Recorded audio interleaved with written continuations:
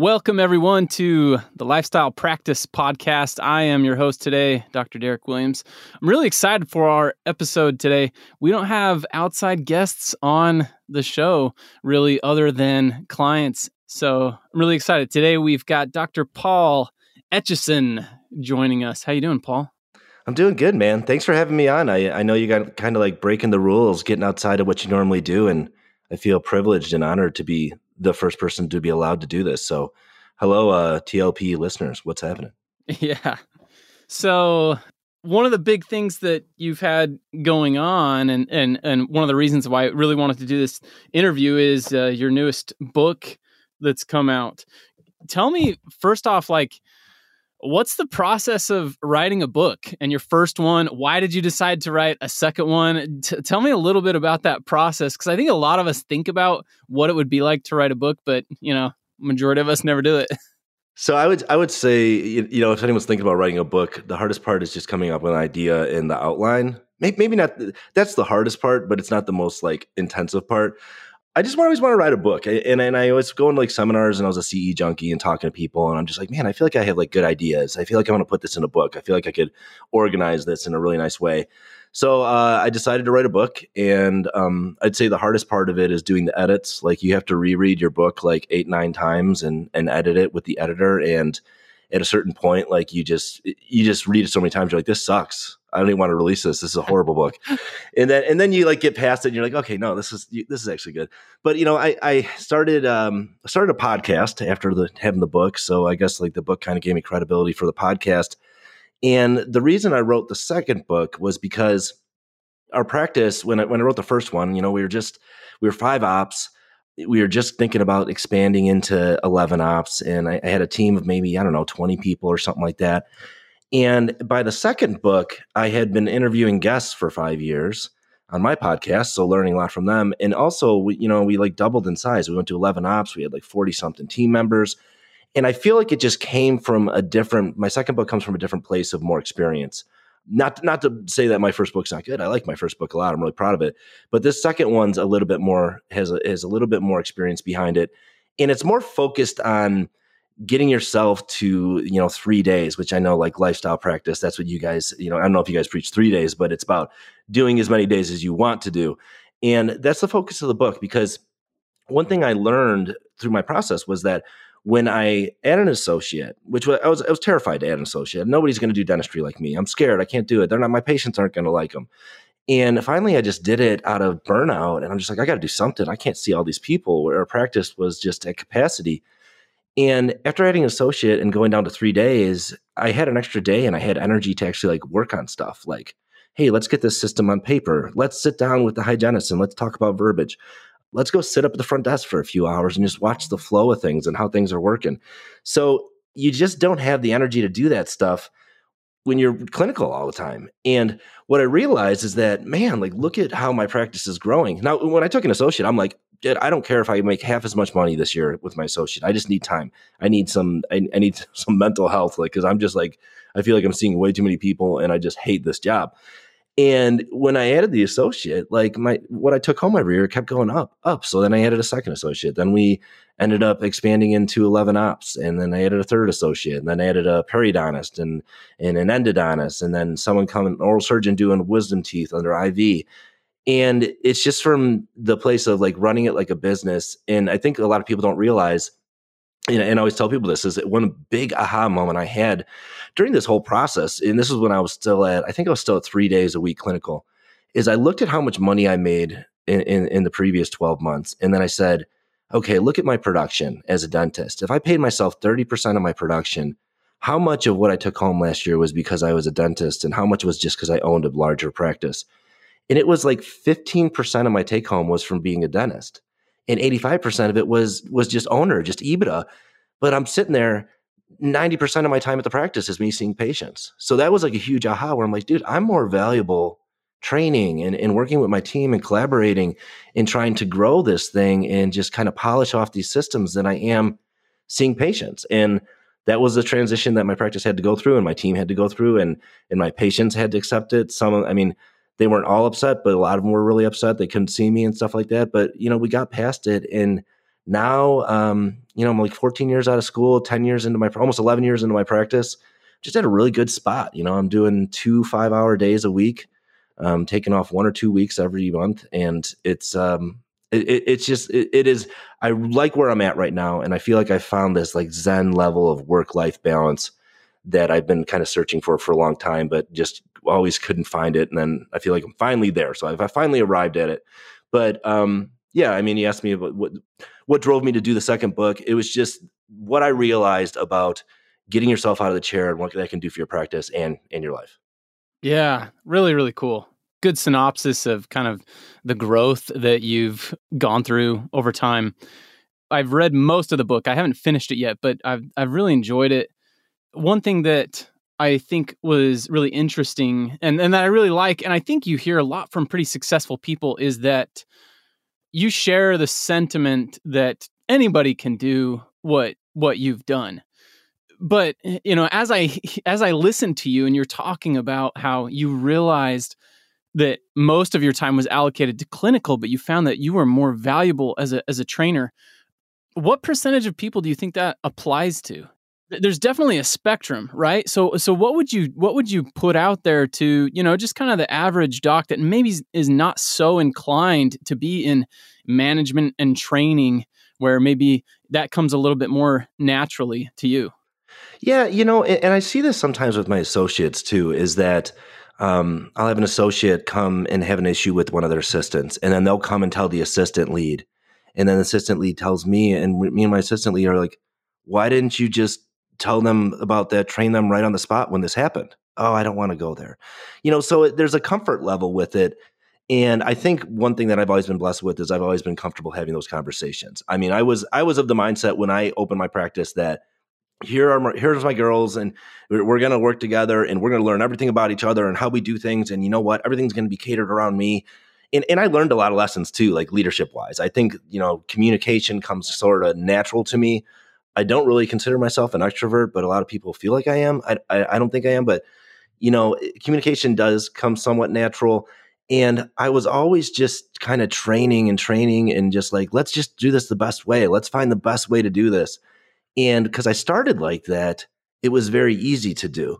Now, I can say that from having some associates and having experience with associates, I've had some associates that have come in and I've met with them once a week.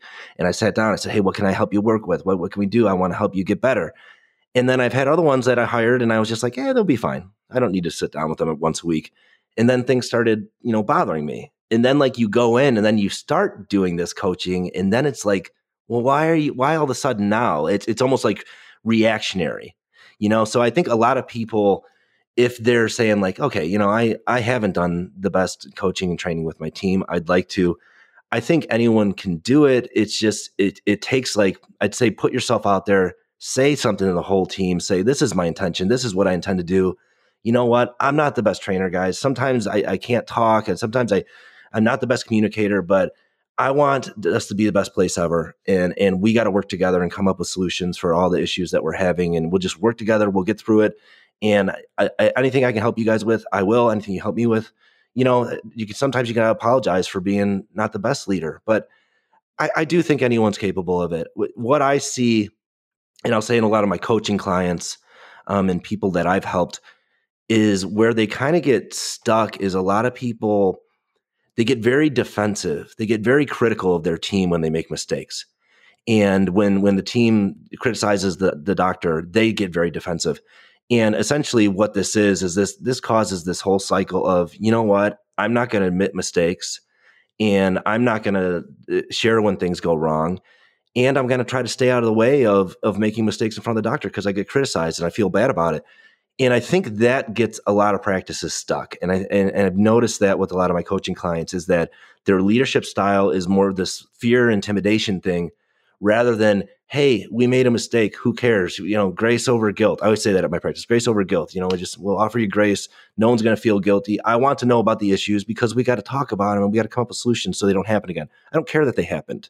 And I see a lot of practice owners kind of fall short on that. And also just a lot of practice owners, they want to be right. And these are things that I talk about in my book too, is they always want to be right. They want to, no, that's not what happened. You got to do this. No, that's not right. And I can't tell you how many just disagreements I've gotten with over my team where I've just kind of conceded and said, you know what? There's two perspectives to this. I see your perspective. You see my perspective. I'm sorry that I did whatever I did that made you feel that way. I'll try to change my behavior in the future, or we'll do it different. And, I always picture this day when I hang it up and I retire and I leave and I'm going to, hey, go through this long list of all these things I apologize for where I really didn't feel like I had to apologize, and just be like, you know what, I didn't mean it. But the thing is like, you just got to mend the relationship and but we're so stuck in saying, man, my perspective is the only perspective. I'm the owner. It's my decision. I get to choose. And we just shut people out. We turn people off and they don't want to follow the vision of the practice. They just want to kind of show up, clock in and do the work and leave.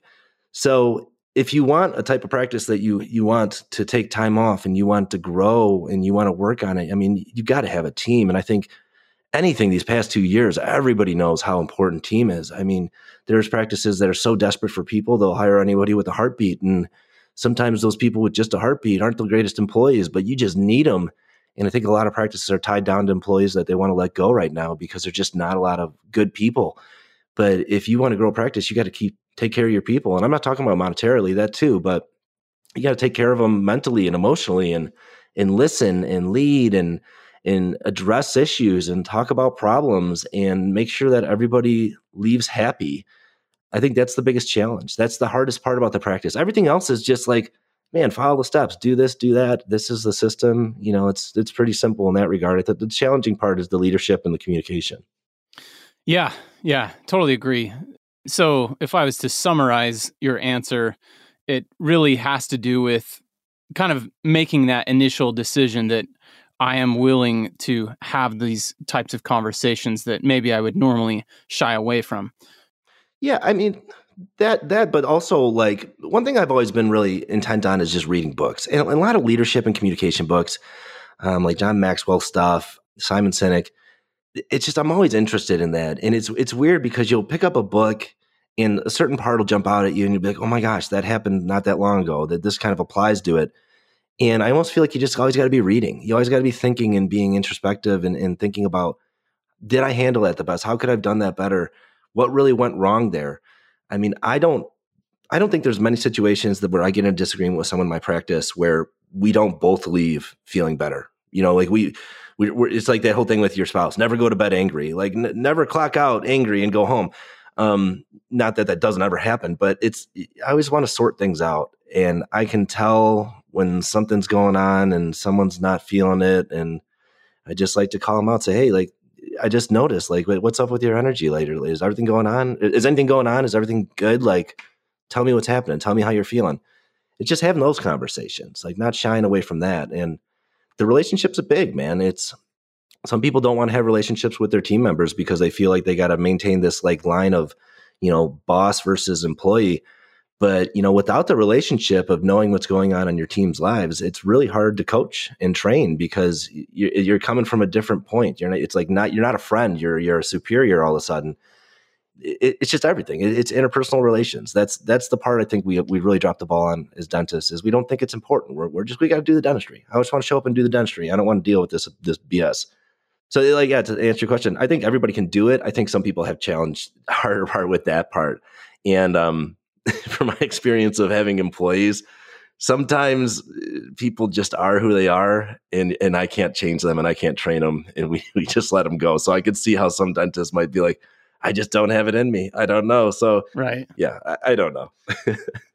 One of my favorite explanations and ideas of leadership that resonated more with me a lot is Jim Collins in Good to Great, when he talks about this level 5 leadership that is a good blend of strong will and humility.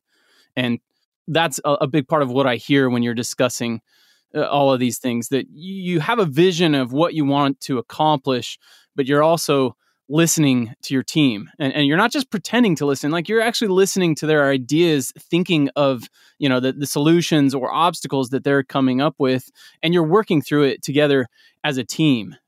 And you have to let go of control sometimes. I mean, I I'll tell you, like right now, the way we verify insurance in my practice, it is not my favorite system, but I didn't create it and I'm not the one that has to do it. So I just kind of say, okay, that's not how I would do it, but if you guys think it's working, okay, cool. And sometimes I feel like I have a better idea, but I just have to bite my tongue and be like, you know what? This is a team practice. It's everybody's. It's not just the Paul show.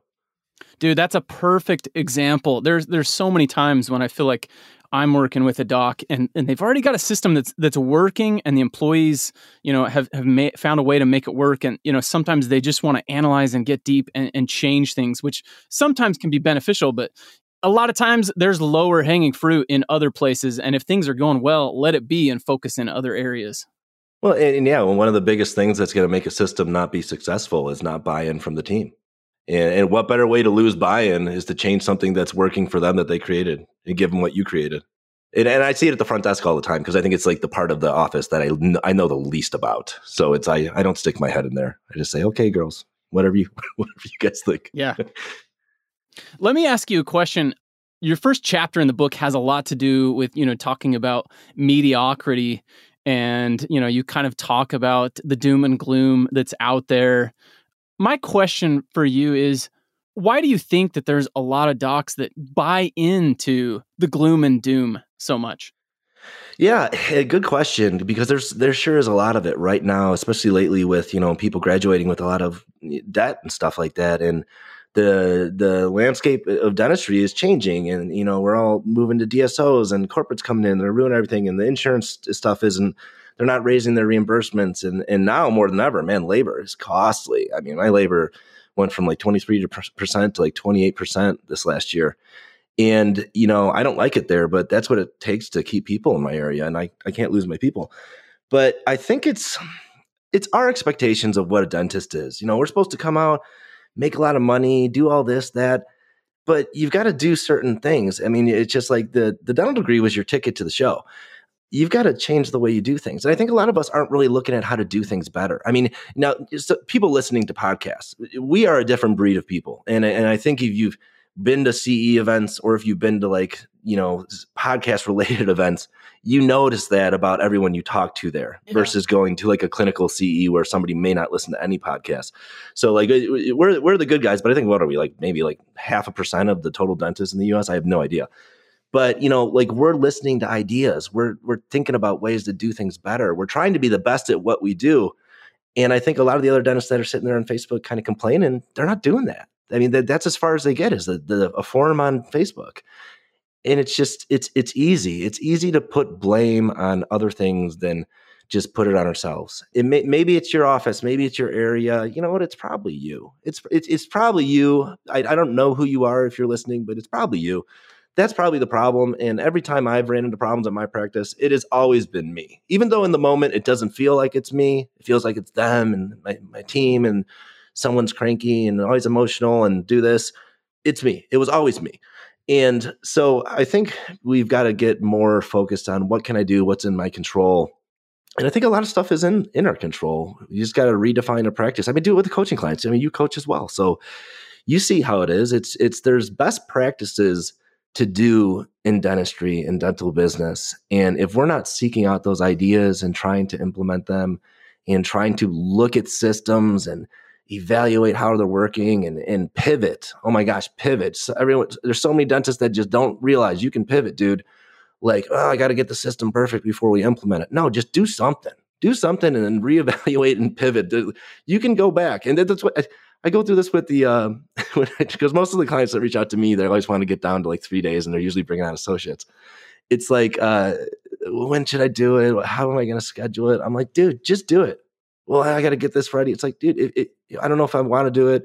If you don't want to do it, you just go backwards. You just reverse it. It's like nothing's final. So I think people just need to kind of spend more time trying to, emulate, get some mentors, learn, take some courses on practice management, read some books. Not all dental stuff. I think what's helped me more than anything else has just been the communication stuff. But just try to be better. And I think a lot of people just don't want to put in the work. It's like I watched the Chris Rock special. Did you watch that? Yeah. How we talked about, like, people want to get likes. best way is to show you're behind. And I can't remember what the second way is best way, but he's like, the third way is to get really good at something like Serena Williams. He was like, ain't nobody want to do that because it takes too much damn work. So it's like they want the easy way. Right. So everybody wants the easy way. It's like Zig Ziglar says, there's no, what does he say? There's no elevator to success. You got to take the stairs, you got to go little by little. Yeah.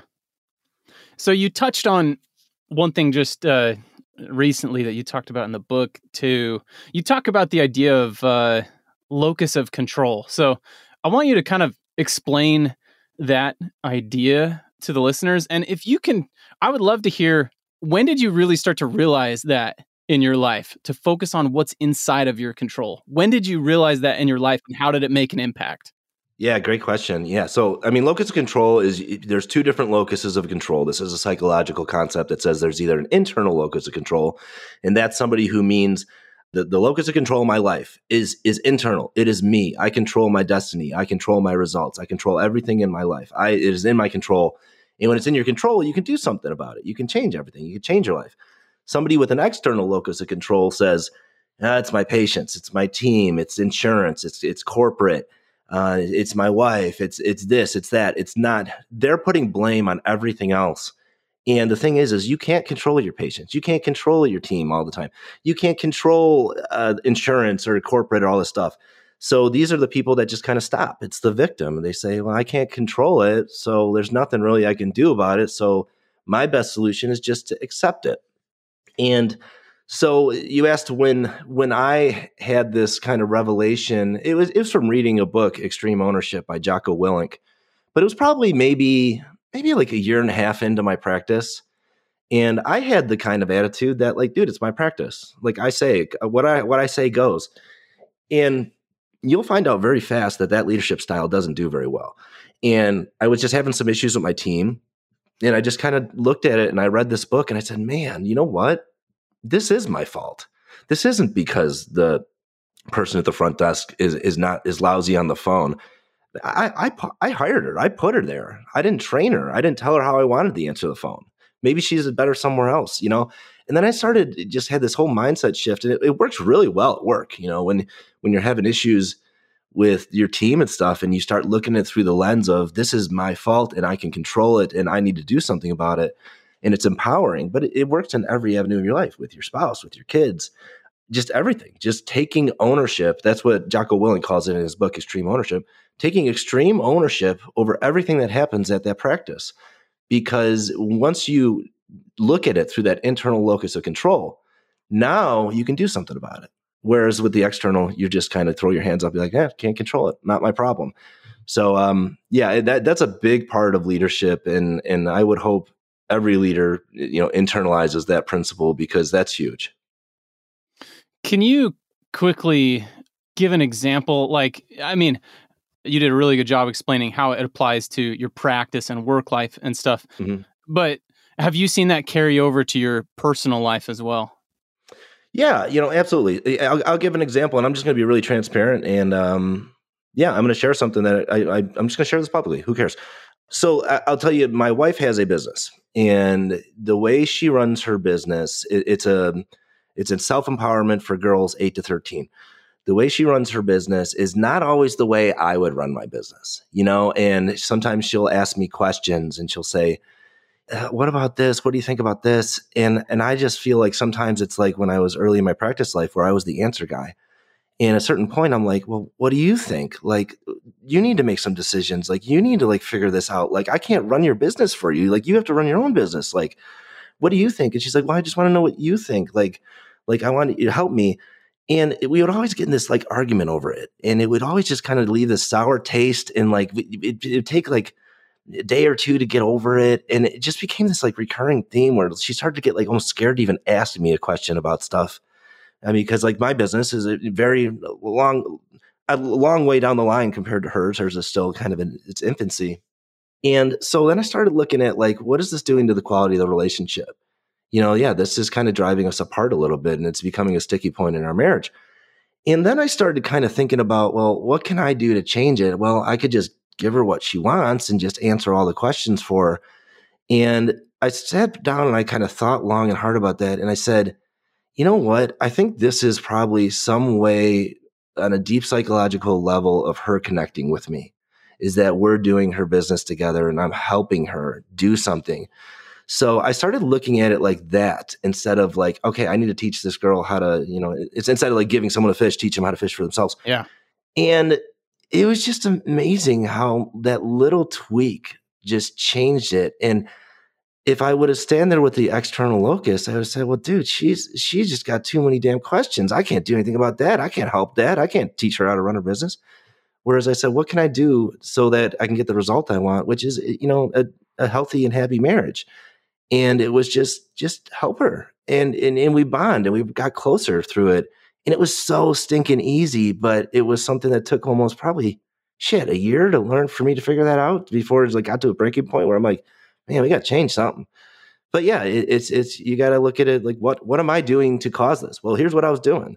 I was getting really kind of irritated when she would ask me questions. And I was showing that irritation by when I would, in the tone of my voice, when I would return that question to her to try to see what she thought.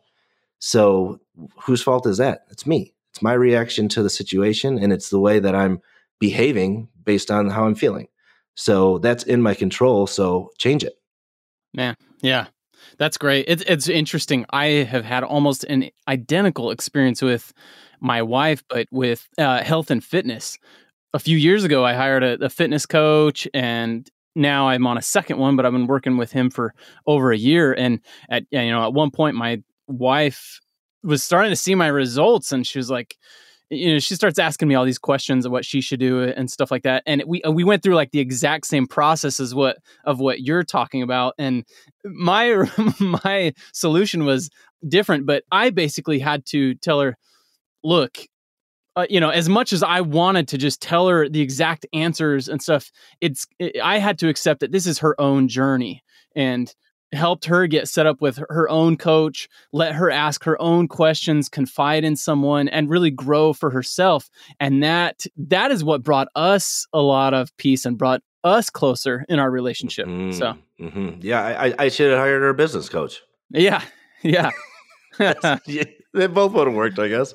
Yeah, I love that. Man, I have a personal trainer too, and when I'm really into working out, I just always laugh at myself. I'll go to the store and I'll buy my healthy food, and I don't know if you do this as well, but sometimes I'm looking at other people's like carts and I'm just like, come on, what are you doing with all that soda? Get out of here. But then when I'm like not in it, man, I'm like the guy buying like just a cart full of chips and just junk food, and I'm guilty of that too. But I love, right now I'm in it, so I'm in eating clean. I'm doing good, so I get to go to the grocery store and be judgmental, which I shouldn't, but I do. Yeah. I feel like, we could talk about that forever. Mm-hmm.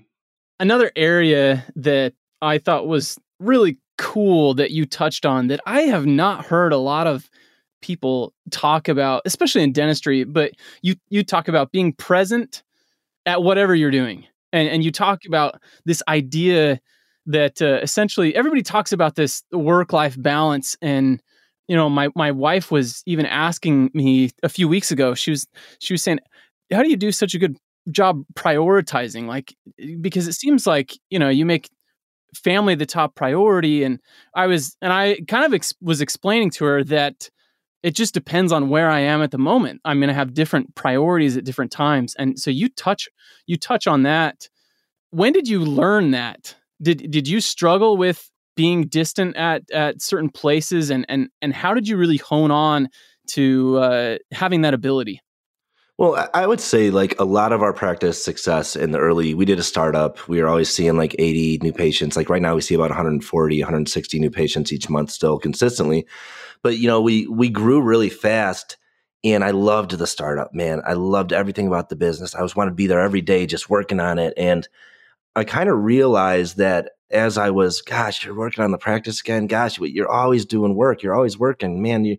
And because I'm seeing patients 4 days a week, and I'm also after work, I'm trying to do all the other stuff, and I'm doing the payroll and all the other stuff that we do as new owners. I noticed that what really excelled or accelerated the practice forward was putting in the extra time, but also making sure when you're putting in that time that you're kind of all in. Like if we had this perfect balance of life and work, I feel like nothing really good happens. And the example I give in the book is like when you take a vacation with your family and you shut off work for like 7 days and you're just like, damn, dude, I love my family.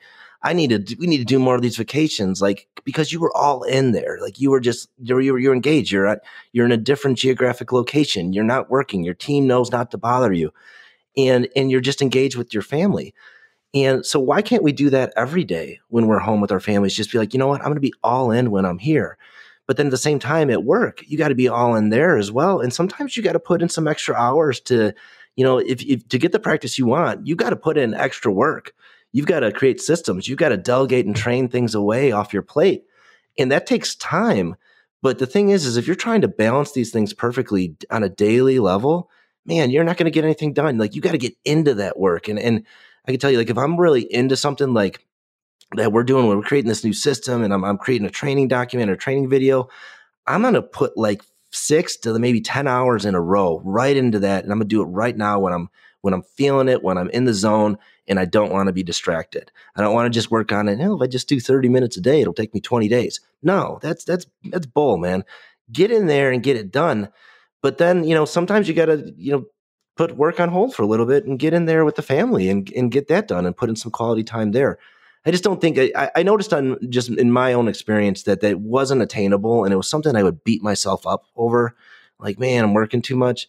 But then now look back, like I'm, 10, 11 years into my practice, I'm working 10 hours a week, taking off tons of time. I'm with my family. I can do whatever I want. I can work as many hours as I want at the practice.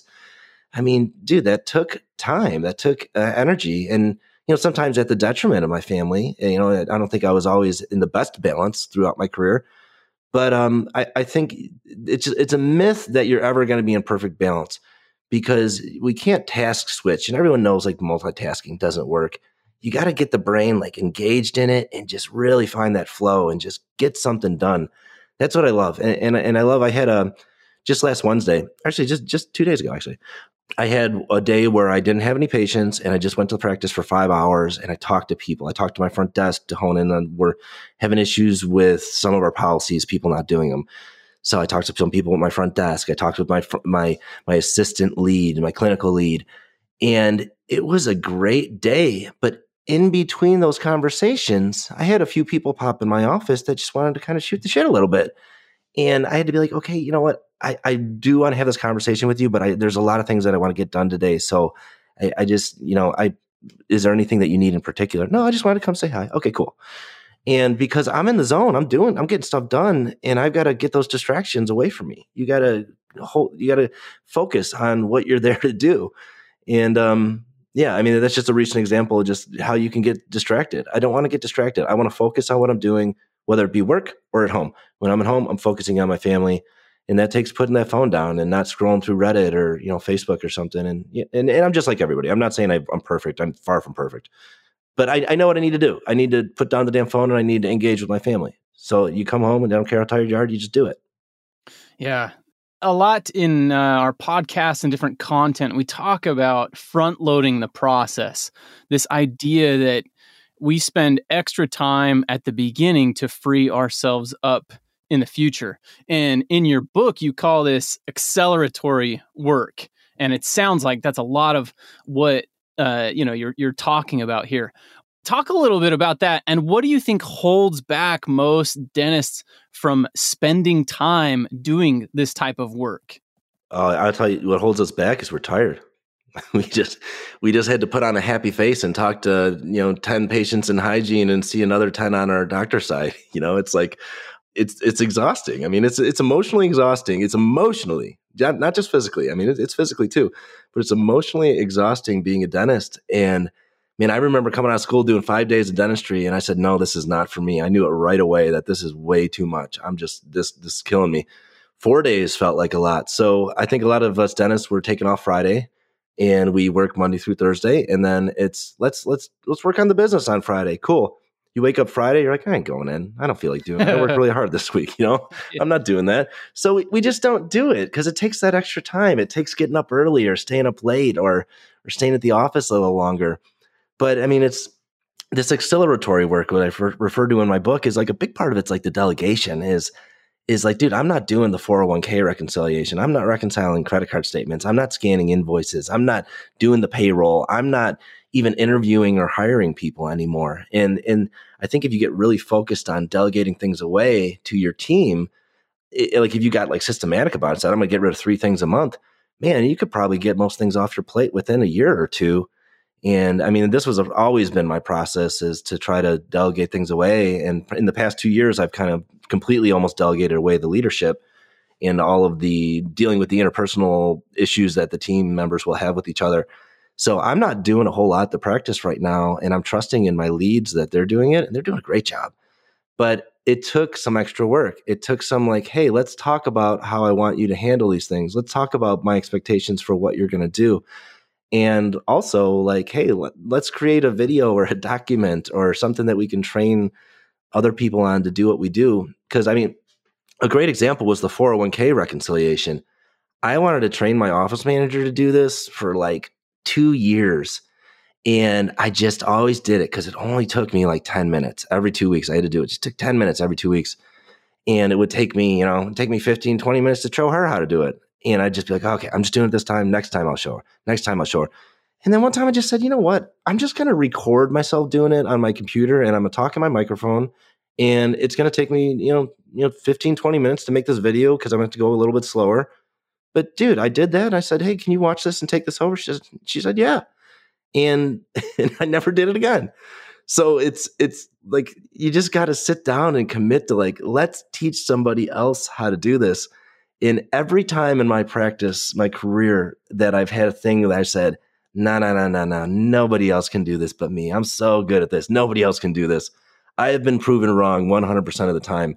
My team can do almost, see, I said almost, I'm saying almost everything better than me. See, I'm almost like scared to even say like, do everything. They have done everything better than me. The practice has never run better than with them at the helm versus me.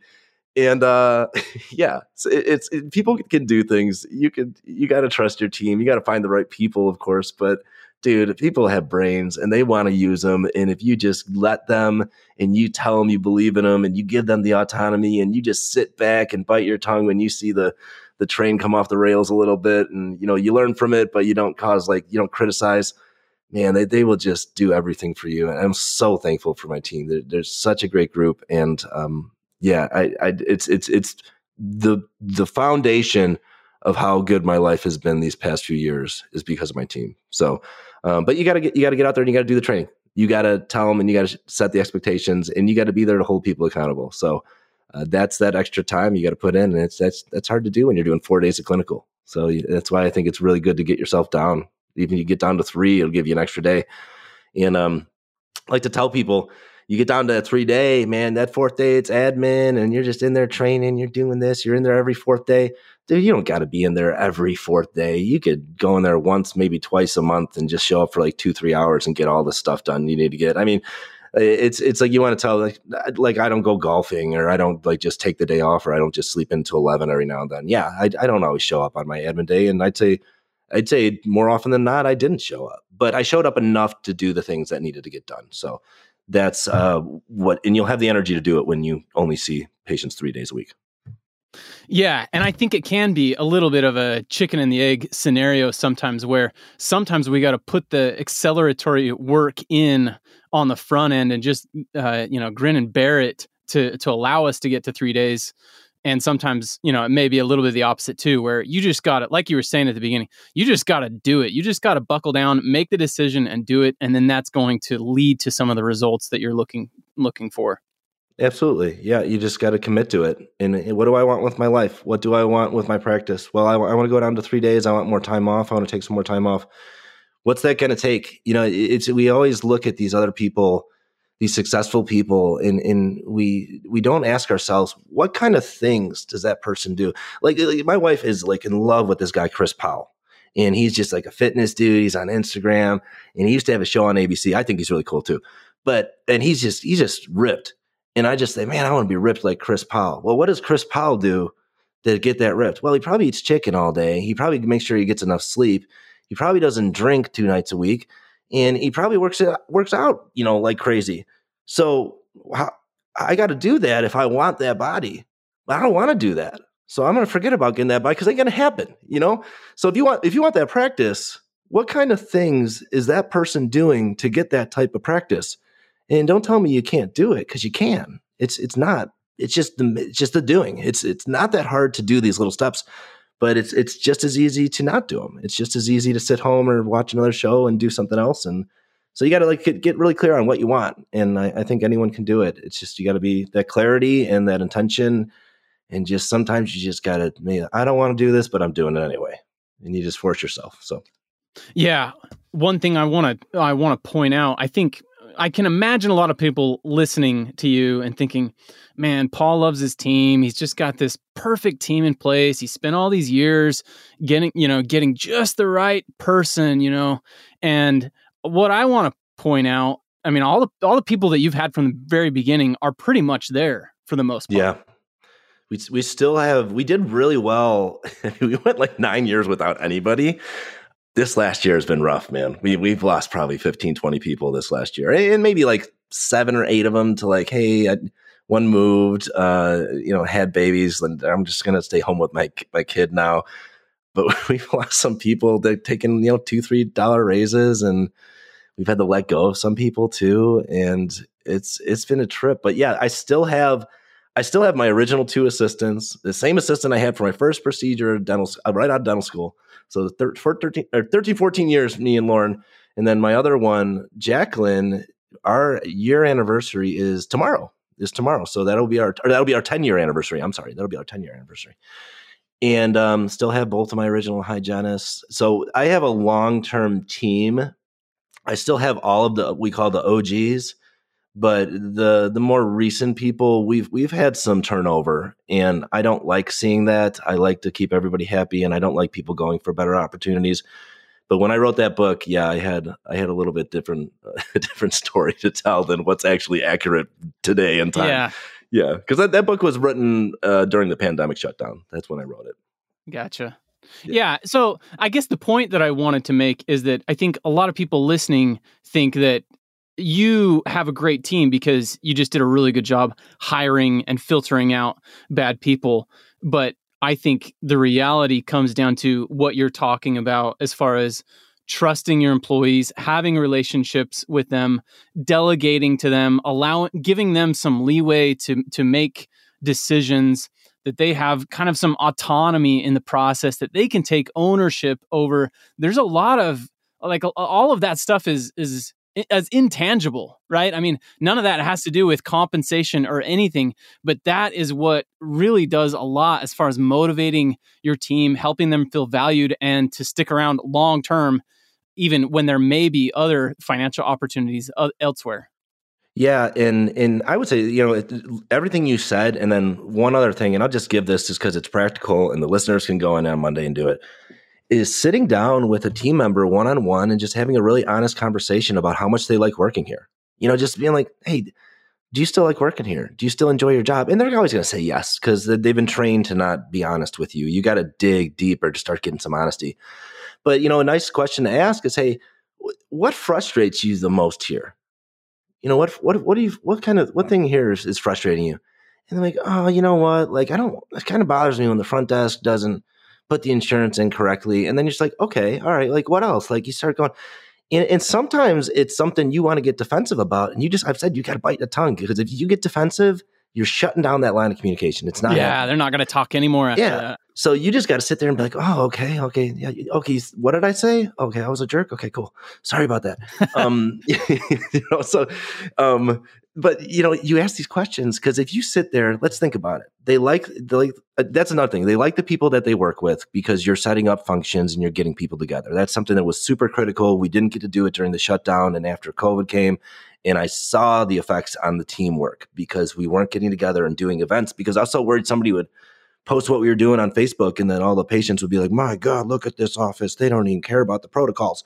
So that's one thing. But the other thing is, if you're paying them decent, they like the people around. People are going to quit because you're a jerk and you make them feel bad, or they're constantly frustrated with something that keeps happening and nothing's changing about it. And they know where the weak spots are in the practice because they're on the front lines. All you got to do is ask them. And I've had employees tell me, you know what, I'm thinking about like looking for somewhere else. I'm like, oh my gosh, tell me why, because this keeps happening. And we've always, when I've had those conversations with people, they've never left because we addressed what was Right. bugging them. And that's all. They just want to feel heard, that, oh Yeah. man, someone heard me and they're doing something about it. Because think about the crappy jobs you've had. You'll sit there and be like, why do we do it like this? This doesn't make any sense. You go tell your manager, like, nope, this is how we're doing it. And you're okay, well, there's nothing we can do. We're just going to do it this dumb way for the rest of our lives. And it's just listening and asking the questions. And I guarantee you, there isn't a single person on your team that can say nothing frustrates them at the practice, but they will tell you that. But you got to keep asking them. Say, hey, I just want to hear, just be honest with me. I'm not going to be upset. Like, I need this information. And if you want to get really, really vulnerable as a leader, ask them, how can I be a better leader? How can I work on me? Because those answers, those are the ones that hurt. I ask those to my team, and sometimes I just don't want to hear it. I don't want to be hurt, because my team will tell me the truth. Like when in the past few years, for me, it's been, it's just not like it used to be when you were here all the time. When you were the only dentist, it was just things ran better, but people felt better. There was a better energy in the practice, and it's not like that. But the fact of the matter is I'm not going to be at that practice 5 days a week anymore like I used to. I'm just not going to do it. So what can we come up with? What's a solution we can come up with that's kind of meeting in the middle, the best case scenario? And that's what we're always working on, is just listening, asking questions, and addressing the issues, and collaborating as a team to come up with solutions. That's a big part too.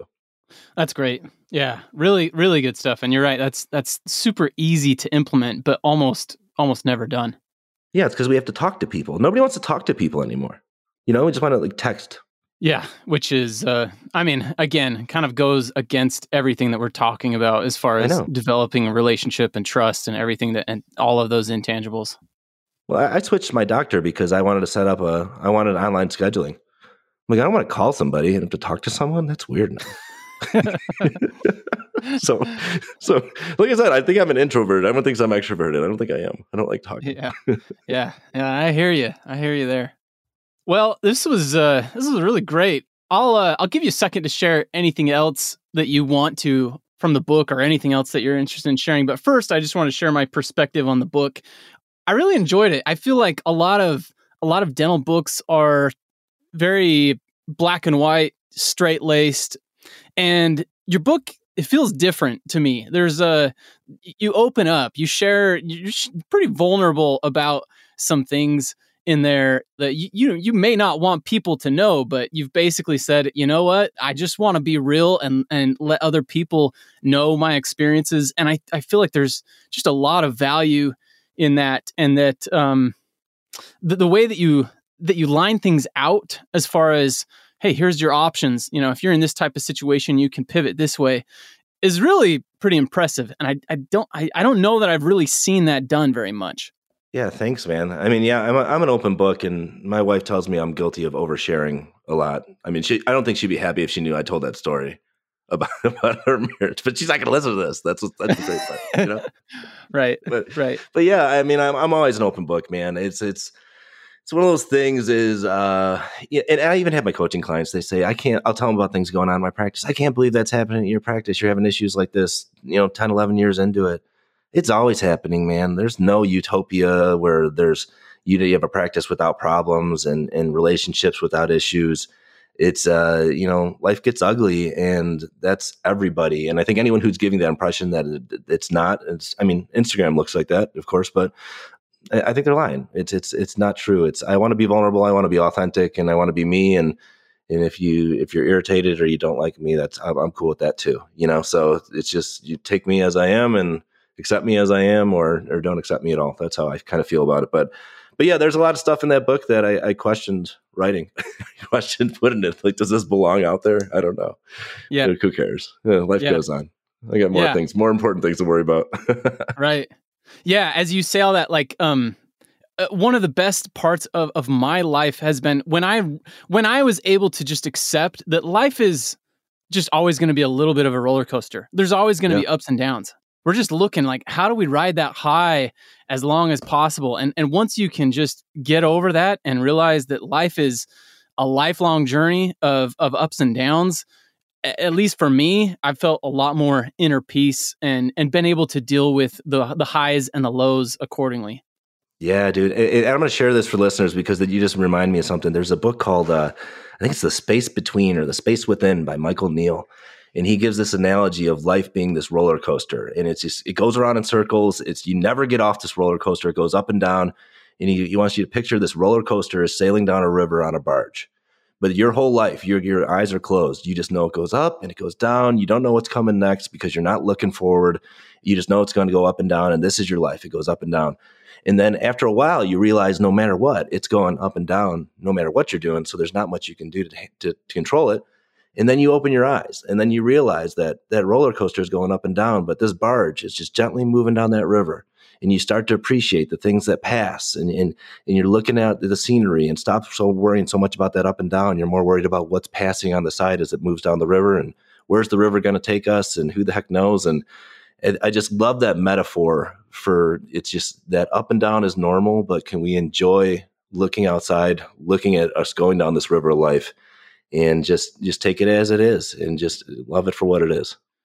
Yeah, that's great. Dude, you are a wealth of knowledge. It's cool how young you are and how much you've experienced business-wise and personally. So I really appreciate you coming on and being open and just being willing to share your experiences.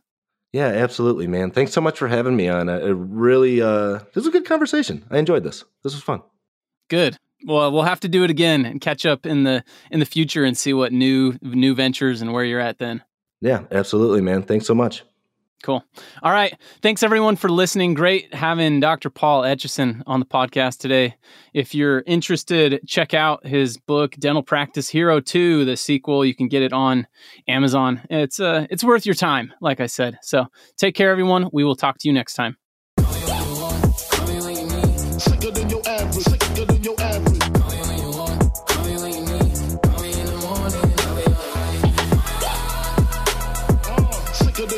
Sicker than your average.